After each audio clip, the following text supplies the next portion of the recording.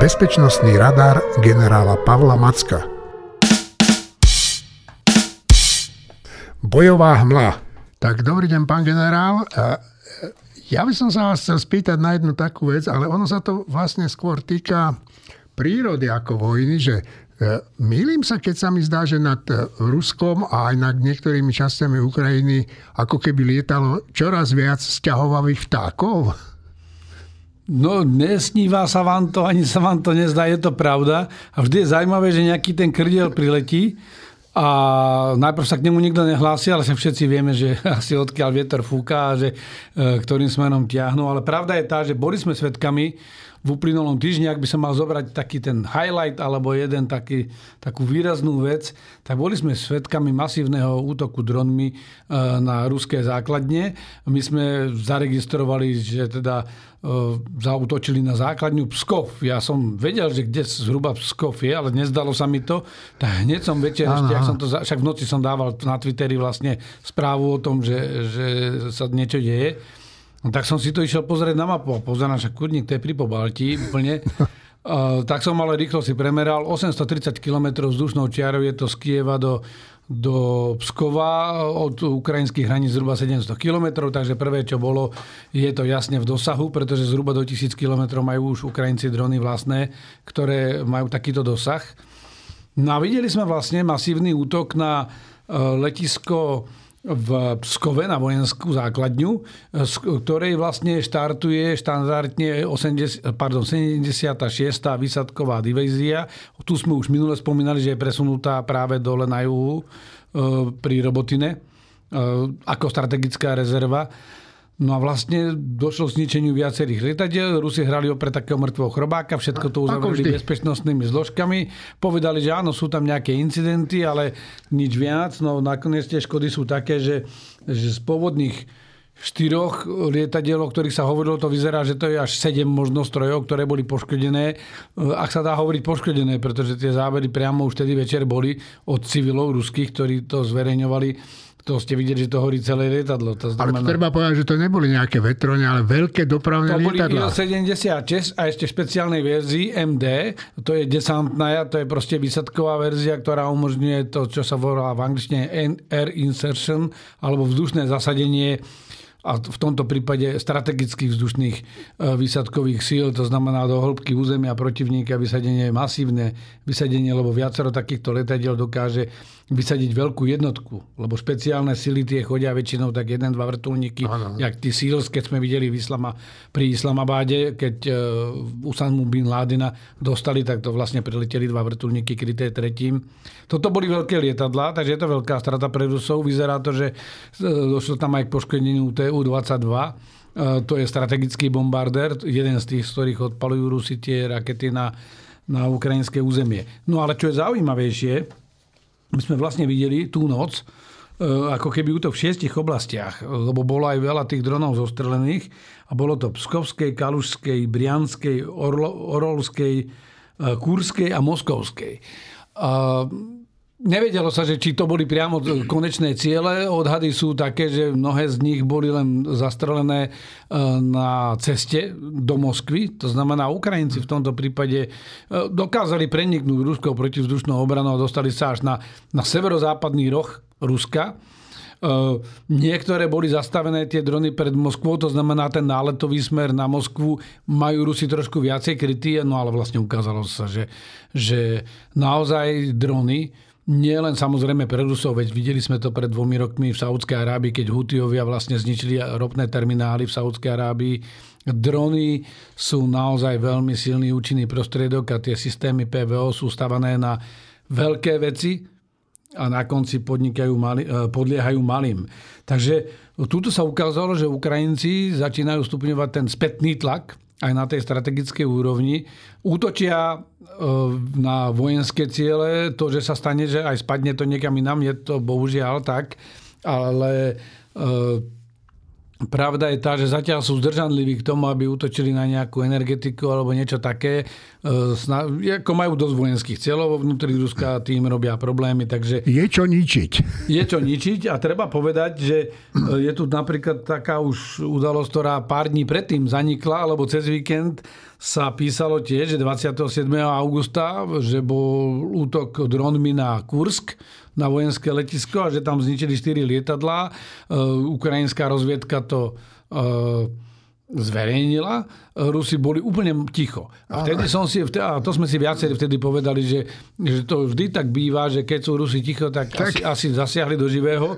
No a teraz sa Rusi prebrali a vlastne skoro po týždni vydali správu, že zasiahol nejakú obytnú budovu jeden ten dron a že teda to bolo niekde, že je tam aj jadrová elektráreň. Nie, realita bola tá, že Ukrajinci neútočili samozrejme na jadrovú elektráreň, bol by to nezmysel a stratili by akékoľvek sympatie. Sú veľmi opatrní v tom, ako si vyberajú ciele. Útočili na vojenské letisko v Kursku a vyzerá to teda, že naozaj tam došlo k poškodeniu strojov. No, ja som dnes čítal, že Ukrajinci vyrábajú nejaké drony z takej preglejky a paprndeklu. To sú viaceré, vysvetlím. Ale by som dokončil, a že údajne majú nejaký software, ktorý im umožňuje ľahšie prenikať tou ruskou obranou. Mýlim sa? Nemýlite sa. Vo všeobecnosti aj Rusi sa zlepšili. Na začiatku mali Ukrajinci prevahu v dronoch. Rusi majú dobrý ten svoj Orlan, a Lancet. Tie sú dobré. Orlan 10 to je taký prieskumný a Lancet, na ten zatiaľ Ukrajinci nenašli spôsob, ako ho zarušiť. To znamená, to je malý akoby kamikadze dron, ktorý dokáže zaútočiť priamo na techniku. Ukrajinci vyvinuli vlastné zdroje, zo vlastných zdrojov vyvinuli drony. Mali najprv také tie drony, ktoré zdedili zo sovietskej éry, to sme mali aj my kedysi ešte, ale to boli také veľké bezpilotné stroje. Jeden taký sa objavil aj, a to mali aj Rusi, objavil aj dokonca v tom Chorvátsku, že preletel vlastne cez celé územie. Ukrajinci medzi tým majú ale svoje vlastné drony, majú tzv. Bívra alebo bobra. On má taký zvláštny tvar, lebo má motory a tie plochy krídelné má uložené netypicky na tom trupe, tým pádom má taký svoj typický vzor. Majú ďalšie, ktoré majú dosah do 1000 km a to, čo hovoríte vy, to je austrálsky dron, ktorý má dosah zhruba 120 km. To znamená, je to taktický dron, nie je to na nejaké veľké vzdialenosti, ale on je vlastne ani nie že z polikarbonátu, ale z takého lepšieho papundeklu urobený a vozia to vlastne v krabici a v skladačke. Normálne si to tí vojaci dokonca, aby sa to lepšie prepravovalo, si to vedia aj v poli zložiť. Trošku vycvičená osádka to vie poskladať v poli, je v tom, ale sú veľmi presné. To znamená, oni na tých 120 km dokážu zasiahnuť bodový cieľ, majú veľmi presné navedenie, je v tom elektronika a vlastne je tam elektronika takým spôsobom urobená, že tie bežné rušičky, ktoré majú zarušiť tú navigáciu tých dronov, na to nefungujú. Takže prenikajú tiež cez tú ruskú obranu. No dobre, tak nechajme tých vzťahovavých vtákov, ale ja sa tak teším, keď to vidíme. Je jeseň, takže vidíme, že sa krdľujú. Ale možno, že jednu vec predsa len predošlem.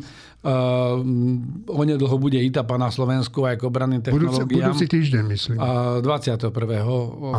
Dobre, však to je jedno. Ale ja som robil na takej štúdii pre Globsec ohľadom celkovo digitalizácie boiska a ako keby digitálnej odolnosti.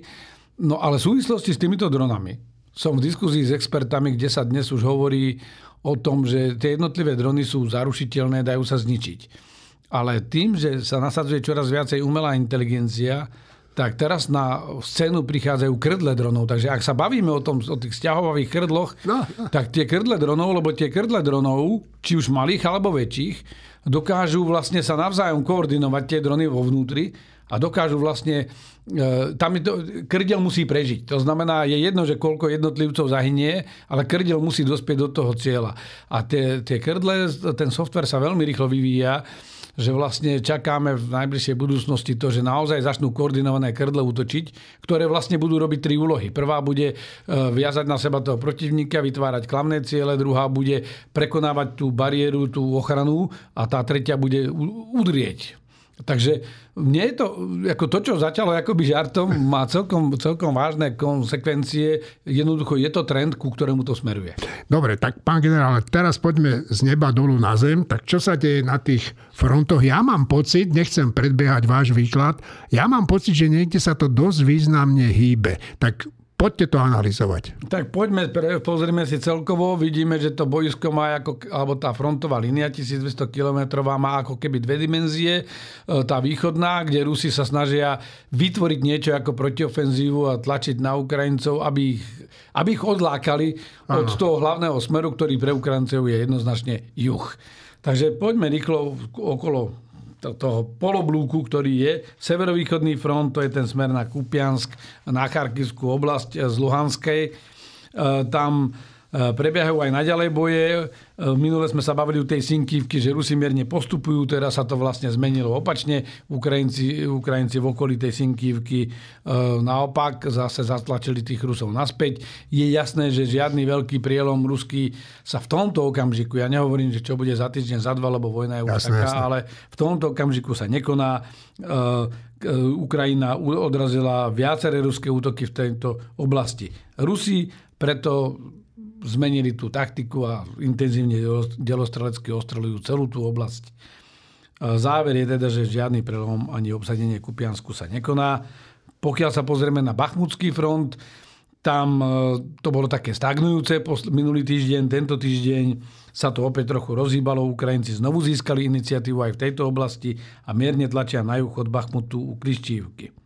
Na Doneckom fronte vôbec žiadna fronta, to je ten priestor od Bachmutu až po mesto Donetsk až dole po Vuhledár, tak tam sa nič zásadné nedieje, je tam len silné delostrelecké ostreľovanie. Rusi sa už tradične, ale to už trvá roka pol, pokúšali či už pri Avdívke, Marinke vykonať nejaké taktické protiútoky.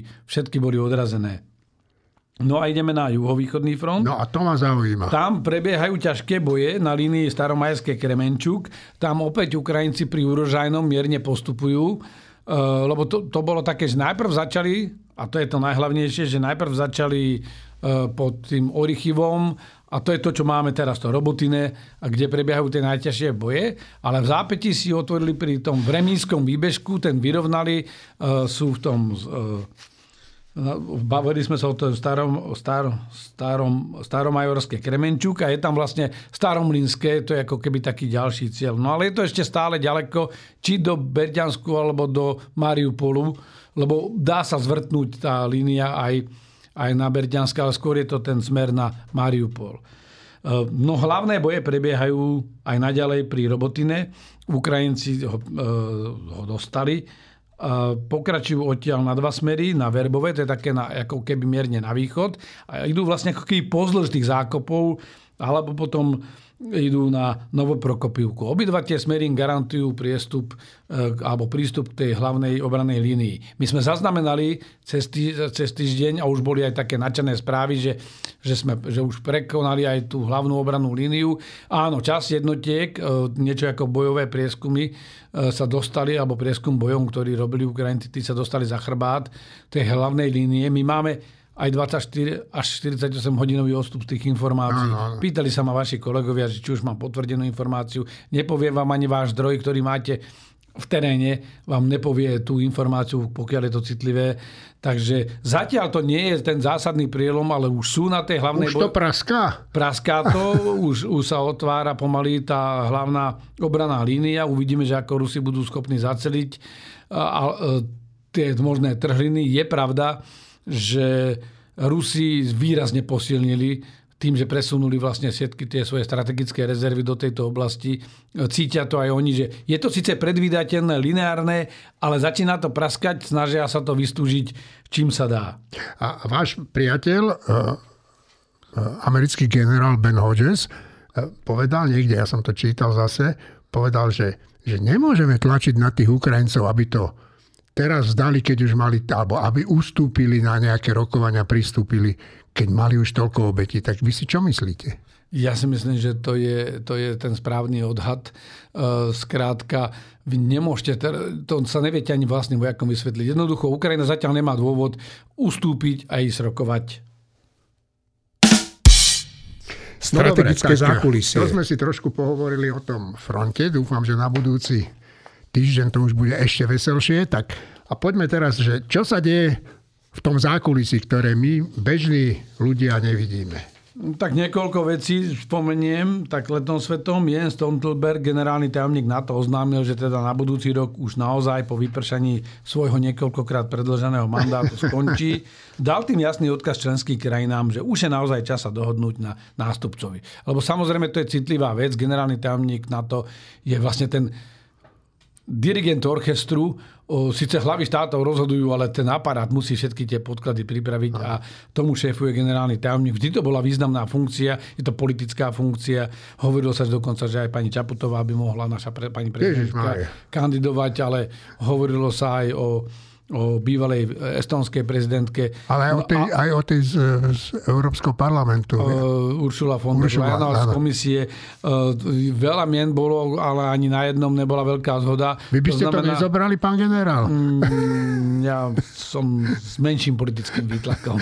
Tam treba mať veľký politický výtlak, nie v rámci svojej krajiny, ale mať tú autoritu u všetkých členských krajín. No dobre, však, ale keď sme... A tých je 31. Mňa by zaujímalo, no tak dobre, tie členské krajiny sa nejako musia dohodnúť, ale čo podľa vás sú tie kritériá, aké by mal ten človek spĺňať? Okrem tých, že teda je priateľný pre všetkých. Musí byť priateľný pre všetkých, musí mať nadhľad v bezpečnostnej problematike, musí to byť dobrý komunikátor, ktorý je schopný presvedčiť tých ľudí a musí byť aj akčný typ, lebo proste NATO je predsa len vojensko-politický alebo politicko-vojenský pakt a tie krízy niekedy prichádzajú veľmi rýchlo a vtedy musí mať ten správny cit, lebo veľa vecí sa rozhýbe len vďaka tomu, že na čele takéto organizácie stojí človek, ktorý dokáže veľmi rýchlo s tými veľvyslancami, stálymi predstaviteľmi komunikovať, lebo tým nastavíte tón komunikácie potom aj v rámci toho spoločenstva aj s tými krajinami a ako náhle ten tón a ten pocit urgentnosti tam, kde treba a ho viete nastaviť, tak vlastne ste ten správny líder. Lebo líder vedie nie tým, že ženie pred sebou ľudí, alebo ich ťahá za sebou ako otrokov na lane. Ale líder je ten, ktorý vie vycítiť ten správny moment, že kedy treba konať a kedy radšej nezavadzať a nekonať vôbec. Dobre, aj teraz zase hovorím, že som čítal, ale ja sa to nemám inde kde dozvedieť, že Európska únia, ale hlavne aj NATO, že v obavách z toho, kto sa stane americkým prezidentom, že sa začínajú pripravovať na to, že by sa stal prezidentom Donald Trump v Amerike a že by tá pomoc klesla a teda, že sa pripravujú v takom zmysle, že by navýšili svoje kapacity. No a jedným z najväčších štátov je Nemecko. Ako sa chová teraz Nemecko? Nemecko sa chová podobne ako celú dobu. Je v takej pasti, lebo Nemecko bolo veľmi závislé, nielen energeticky na Rusku. Budovalo dlho si tie vzťahy vo viere, že tým, že sa prepojí ekonomicky s Ruskom, tak Rusko sa umierní a bude tam podobný vývoj tých vzťahov, ako bolo francúzsko-nemecké urovnanie po druhej svetovej vojne. To sa nestalo. A Nemecko sa ukazuje, že je to ekonomický kolos v Európe, ale je dosť ťažkopádny a ťarbavý. Takže aj teraz Nemecko váha s dodávkou raket Taurus. Ukrajinci ich potrebujú, lebo aj tie rakety Scalp alebo Storm Shadow, čo je to isté, len jedno je vo francúzskom označení a druhé je v britskom, tak sú dostupné len v obmedzenom počte.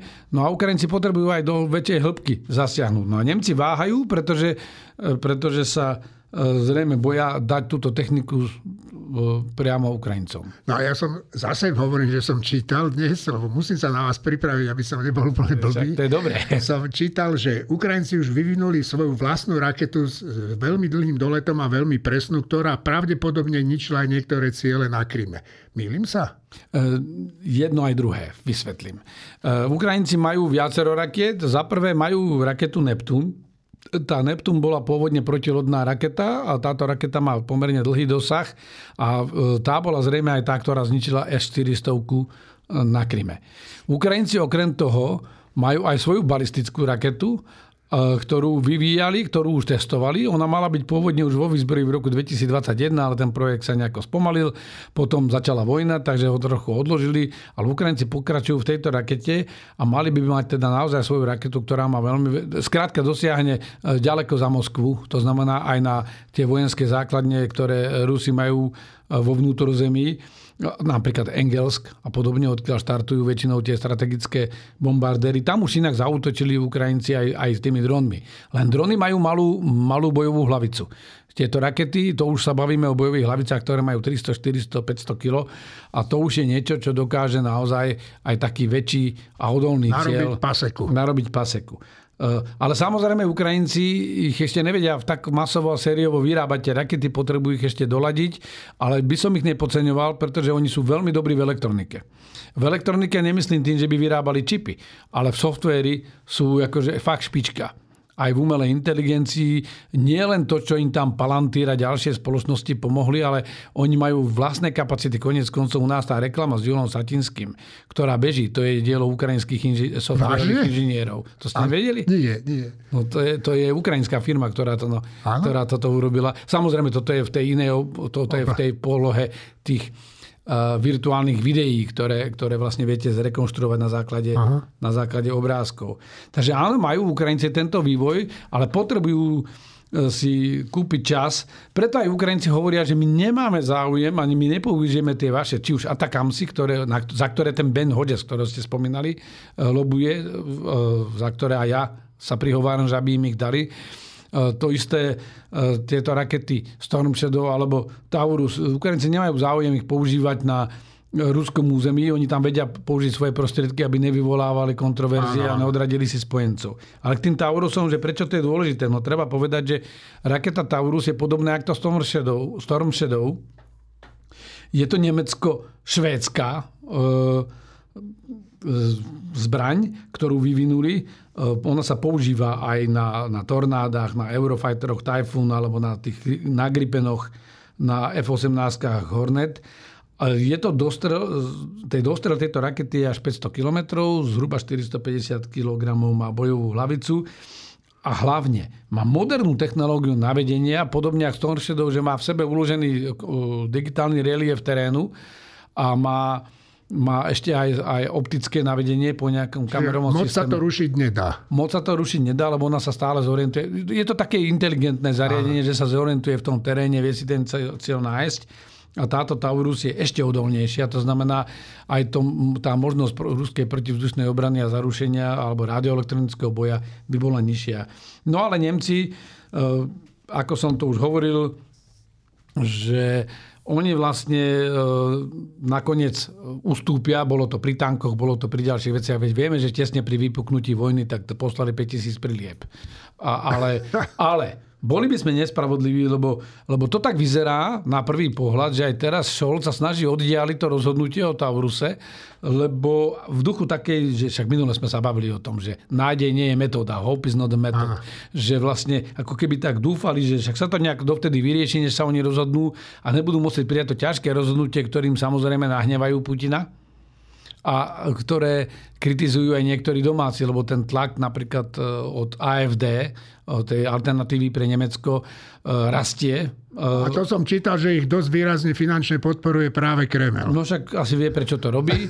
To znamená, mali by sme sa aj na naše alternatívne politické strany pozrieť tiež, že či náhodou tam nie sú aj iné než len sympatie, či tam nie sú aj nejaké iné väzby, ktoré sú nezlučiteľné s tým, ako by sme mali fungovať. Ale tým pádom je to vychádza, že áno, že mnohí takto hovoria, že Nemci sa to snažia oddeliť, ale kancelár Scholz, ja som ho pozorne pozeral cez týždeň, jeho prejav, a on sa ostro ohrodil voči tejto kritike a poukázal na to, že Nemecko je druhý najväčší prispievateľ na Ukrajinu po Spojených štátoch. Pripomenul znovu, že dali systém PVO Patriot, že dali 4 IRIS-T systémy, medzi tým ďalší slúbili. Teraz najnovšie dali veľkú polnú nemocnicu, ktorá je fakt naozaj špičková. Skrátka povedal, a on osobne pripomenul, veď tam sú leopardy, sú tam bojové vozidlá, munícia. Takže kritici hovoria, že áno, keby vás nepostrašili, že už tam vyvezú aj bez vášho súhlasu, tak by ste ich nedali. Ale pravda je tá, že Nemecko reálne veľa dáva.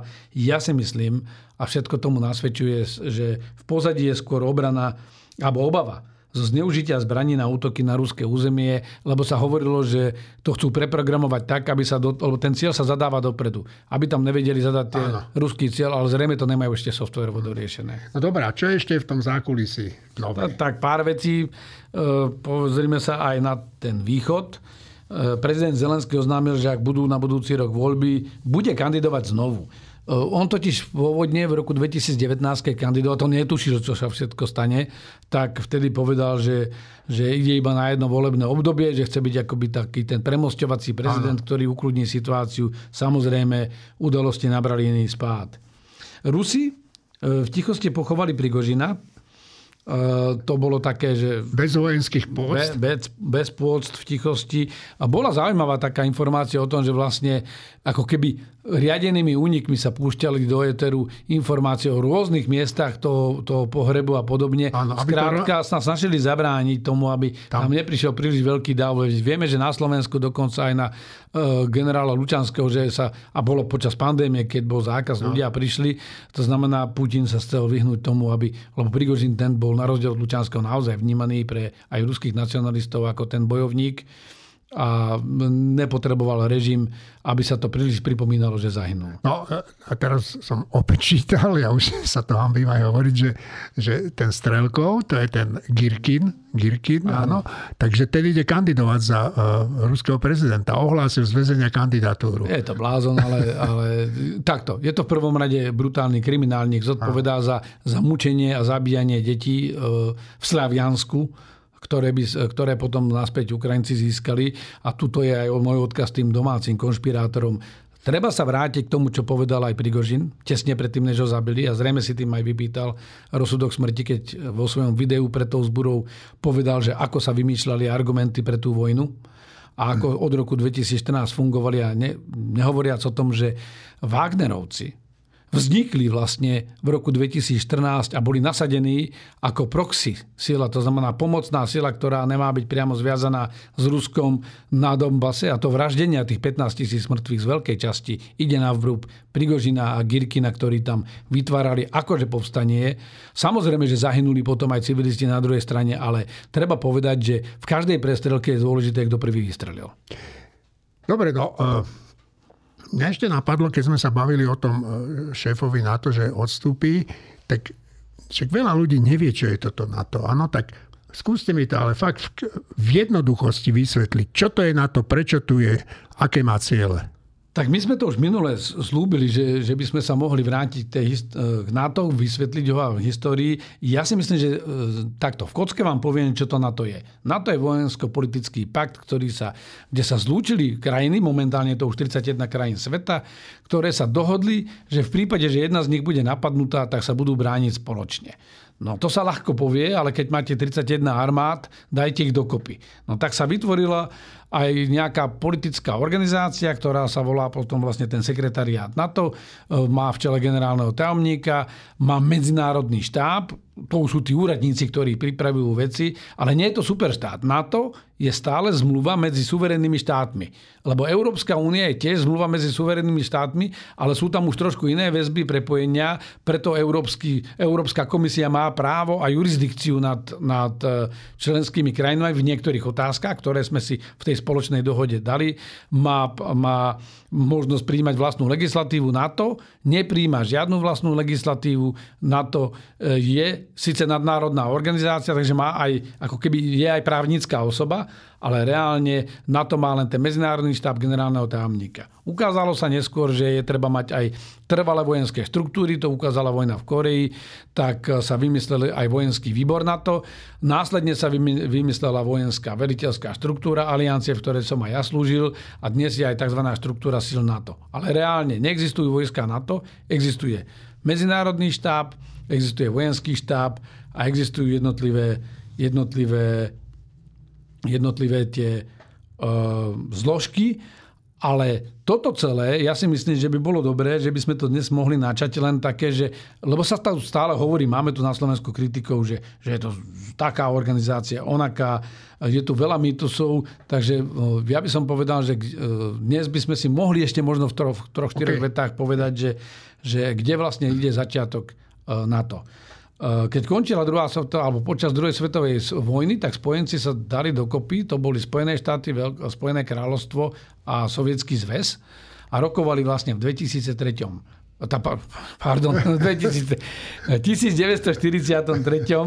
To ste sa dobre sekli. Rokovali o usporiadaní a o tom, že sa otvorí druhý front. V 45. najprv na Jalte, v tzv. Jaltskej konferencii už rokovali o tom, aké bude rozdelenie po vojnovej Európy a to potvrdili potom v júli, tesne po tom, čo dobili Berlín na postupinskej konferencii. No lenže začala studená vojna a Sovietsky zväz už vtedy bol taký rozbehnutý, aj vďaka mohutnej materiálnej pomoci zo Spojených štátov predovšetkým. Vybudoval vlastne tú armádu, vybudoval si svoj priemysel, lebo boli úplne už zatlačení pri Moskve, takže za Uralom im Američania pomohli vybudovať toto všetko. No len cítil už potom sílu a začal meniť pomery. Lebo tá dohoda, a ja nepôjdem do tých detailov, ale tá dohoda počas tej druhej svetovej vojny bola, že ako sa usporiada svet a ako sa usporiadajú pomery v Európe a Sovietsky zväz povedal, že oni sa dohodli, že kde aj kto bude pri tej okupácii, že kde by sa asi mali stretnúť. Takže v niektorých častiach napríklad americké vojska brzdili svoj postup, lebo celé Čechy napríklad mali byť súčasťou ruskej okupačnej zóny, tá línia mala byť na Labe. Nakoniec sa dostali aj do Čiech, ale brzdili ten postup, aby sa dodržali tie dohody.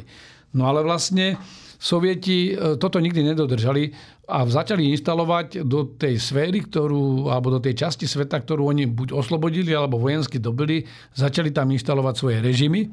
To sme videli v Poľsku a tam by som asi niekde ukončil, že v Poľsku mali byť slobodné voľby, lebo oni slúbili, že budú slobodné voľby. No tak Stalin pozval poľskú opozíciu do Moskvy a medzi tým sa udiali v Poľsku tie slobodné voľby, v ktorých vyhrala tá ich strana práce, obdoba komunistickej strany. A vlastne začali veľké problémy v Európe, začalo znovu zbrojenie, namiesto odzbrojenia po vojne. Východ odmietol Marshallov plán, na rozkaz Stalina západ sa začal rozvíjať, ale hľadal cestu, ako sa ubrániť. A že čo sa potom dialo, si povieme na budúce. Dobre. 360 stupňov. Dobre, tak čo nám hovorí náš radar, teda váš radar, pán generál? No stále je tam toho veľa, to je zaujímavé, že znovu nám tam pribudol ďalší vojenský prevrat v Afrike. Ježišmária. Tentokrát v centrálnej západnej časti na rovníku v Gabone. Fakt z tohoto bude čo chvíľa kurz zemepisu pre poslucháčov, ale je tam prezidentská ochránka, zvrhala svojho prezidenta hneď po oznámení výsledkov volieb. On vyhral tretíkrát, ale vrátim sa k tomu. V Nigerii vojenská chunta uviedla svoje vojska do plnej pohotovosti v očakávaní, že teda príde tam možná intervencia spoločných síl ECOWASu, to sme si hovorili minule. Zbúrenci vypovedali francúzskeho veľvyslanca a nariadili mu odchod z krajiny. To je taká kuriozita, lebo dôvodom malo byť, že veľvyslanec neprišiel na stretnutie na pozvanie nigerijského ministerstva zahraničných vecí, takže za to sa rozhodli, že ho vypovedajú. No ale ten nikam neodchádza a francúzsky prezident Macron povedal, že ani nikam neodíde a spúrenci nemajú žiadnu autoritu, že on je tam prijatý oficiálnou legitímnou vládou a preto tam zostane a naopak požiadal Macron. A nie je to preto veľvyslanca riziko, tak to tam zostať? Je, však má tam svoju ochránku. No ale tak viete, ako byť generálom alebo veľvyslancom, to nie je akože fešácky job, to nesie aj svoje rizika. Dobre, no. Takže samozrejme si to vedomí. Súčasne požiadal prezident Macron, aby zbúrenci prepustili prezidenta Bazuma. Samozvaný dočasný šéf vlády, generál Ciani, autorizoval vstup, nevieme síce, či na to mal ústavné právomoci, ale udelil si ich. To jedno. Udelil si ich tak autorizoval vstup vojsk Burkina Faso a Mali na svoje územie v prípade zásahu ECOWASu. To je zrejme aj ten dôvod, že zatiaľ k tomu nedoslo, lebo vlastne to už by boli 3 krajiny ECOWASu, ktoré by bojovali proti 11 krajinám z ECOWASu a už nič lepšie tam v tom konci sveta nepotrebujú. V Sudáne zatiaľ tiež žiadny pokrok. Vodca jednej z tých bojujúcich strán, generál Hemeti Dagalo, to je ten líder tých rýchlych síl reakcie alebo rýchlych podporných síl, ktorí sa vlastne zbúrili a snažili sa zvrhnúť vládu, aj bojujú s armádou. Tak teraz je to taká móda. Priniesol svoj mierový plán 30. augusta, ho zverejnil na svojom Twitterovom účte. Ide o 10-bodový status na Twitteri. No ale odmietli mu ten plán aj sudánska armáda, aj miestni aktivisti, lebo vlastne hovoria, že to je presne tak, že RSF je už, to sme sa bavili minule, že je vyšetrovaná pre zverstva na civilnom obyvateľstve a už rieši tie prípady aj Medzinárodný trestný súd. No a vlastne je to tak, to vidíme aj na východe teraz, že vyvoláte agresiu, začnete so zbrojenými akciami a potom prídete s mierovým plánom. To je to isté, čo sa snaží tváriť Rusko. Takže títo ľudia aj v Afrike, oni majú svoje vzory vo svete a len to cyklicky opakujú. Takže zatiaľ to vyzerá, že to nemá žiadny úspech. Bohužiaľ, na týchto mierotvorcov vždy niekto naletí a to aj vo vyspelých krajinách, napríklad aj u nás. Treba sa vždy pozerať o tom, kto vystrelil prvý, prečo vystrelil, čo sa tam dialo a čo chce. Dobre, a teraz, čo nevidieť, pricestuje k nám izraelský prezident a je v tom Izraeli niečo nové? Tak je tam taká snaha o urovnanie, zmierenie sa Izraelu a Saúdskej Arábie. Tie diplomatické kroky idú. Je treba povedať, že pred zhruba 2 rokmi bola taká veľká ofenzíva diplomatická zo strany Izraela. Uzavreli dohody po dlhých rokoch, lebo také prvé boli z Camp Davidu dohody, ktoré vlastne urovnali medzi Egyptom a Izraelom vzťahy. A teraz boli pred tými pár rokmi boli dohody s Marokom, so Spojenými arabskými emirátmi, s Ománom. No a potom ale prišla tá doba, že došlo zase vnútri k nejakým bojom s tými milíciami, čo zabrzdilo ten postup. To bolo ohľadom tej v Jeruzaleme Al-Aqsa, okolo tej mešity. A rozhoreli sa prudké boje. To sa potom ukludnilo a vlastne ten proces akoby ustal. Takže teraz to vyzerá tak, že napriek všetkým tým vnútorným problémom, že Izrael má záujem a to isté aj od Saudov, že by chceli nejako urovnať tie svoje vzťahy. No ale vy ste pred chvíľkou povedali, že poviete niečo bližšie, čo sa stalo pri tom prevrate v tom Gabone. Tak to by ma zaujímalo. No tak ja poviem veľmi stručne. Je to západoafrická krajina v rovníkovej Afrike. Je niekde medzi rovníkovou Gvineou, obkolesená Kongom a na severe od nej je Kamerun. Je to fakt taký, že na rovníku presne. Je to krajina pomerne veľká, 270 000 kilometrov štvorcových, ale len 2,1 milióna ľudí. Je tam dosť ropy, sú tam iné nerastné suroviny, takže je to jedna z najbohatších afrických krajín podľa hrubého domáceho produktu alebo hrubého domáceho príjmu. Takže majú 7. najvyšší, ja som si tak našiel na Wikipédii, že majú 7. najvyšší hrubý domáci príjem a 4. najväčšie HDP na obyvateľa. No len problém je, že samotné obyvateľstvo je mimoriadne chudobné. $2 na deň, to je zhruba $60 na deň. Je to taká zvláštna krajina, to bola francúzska kolónia a od 67. roku až do 2009 tam vládol Albert Bernard Bongo. To bol proste jeden z tých lídrov a vlastne doživotne tam vládol ako prezident. Po ňom nastúpil jeho syn Ali Bongo, ktorý bol prezidentom od roku 2009. Mal 2 volebné cykly za sebou a teraz vlastne vyhral akože voľby v tom 3. cykle. No a ten, ktorý sa zbúril, bol šéf jeho ochránky, ktorý predtým chránil aj otca. A prečo? V podstate dospeli k tomu záveru, že oni tvrdia teda, že tie voľby neboli úplne korektné a že skrátka bongovci už tam vládnu príliš dlho, treba ich odstrániť. Je treba povedať, že tieto africké krajiny sa od monokracie postupne vyvíjali k nejakej kvázi demokracii. Oni až v 90. rokoch povolili systém viacerých politických strán, takže je tam taký kvás. No ale tuto chunta sľubuje demokratizáciu, Africká únia samozrejme ich suspendovala a zastavila im členstvo v organizácii.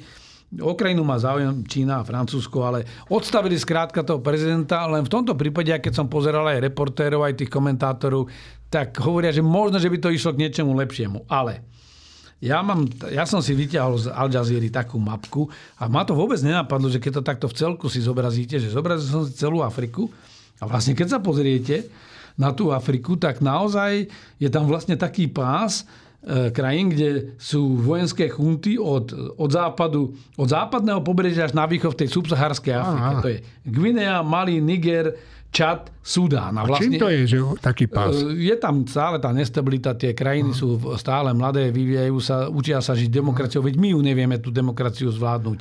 No ale takže pre kuriozitu. Od roku 1950 vo svete prebehlo 242 prevratov, z toho len v Afrike je 106.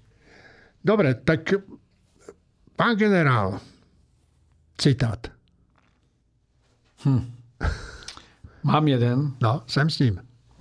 Vojna je najprv nádejou, že sa človek bude mať lepšie. Potom vyhliadka, že sa ten druhý bude mať horšie.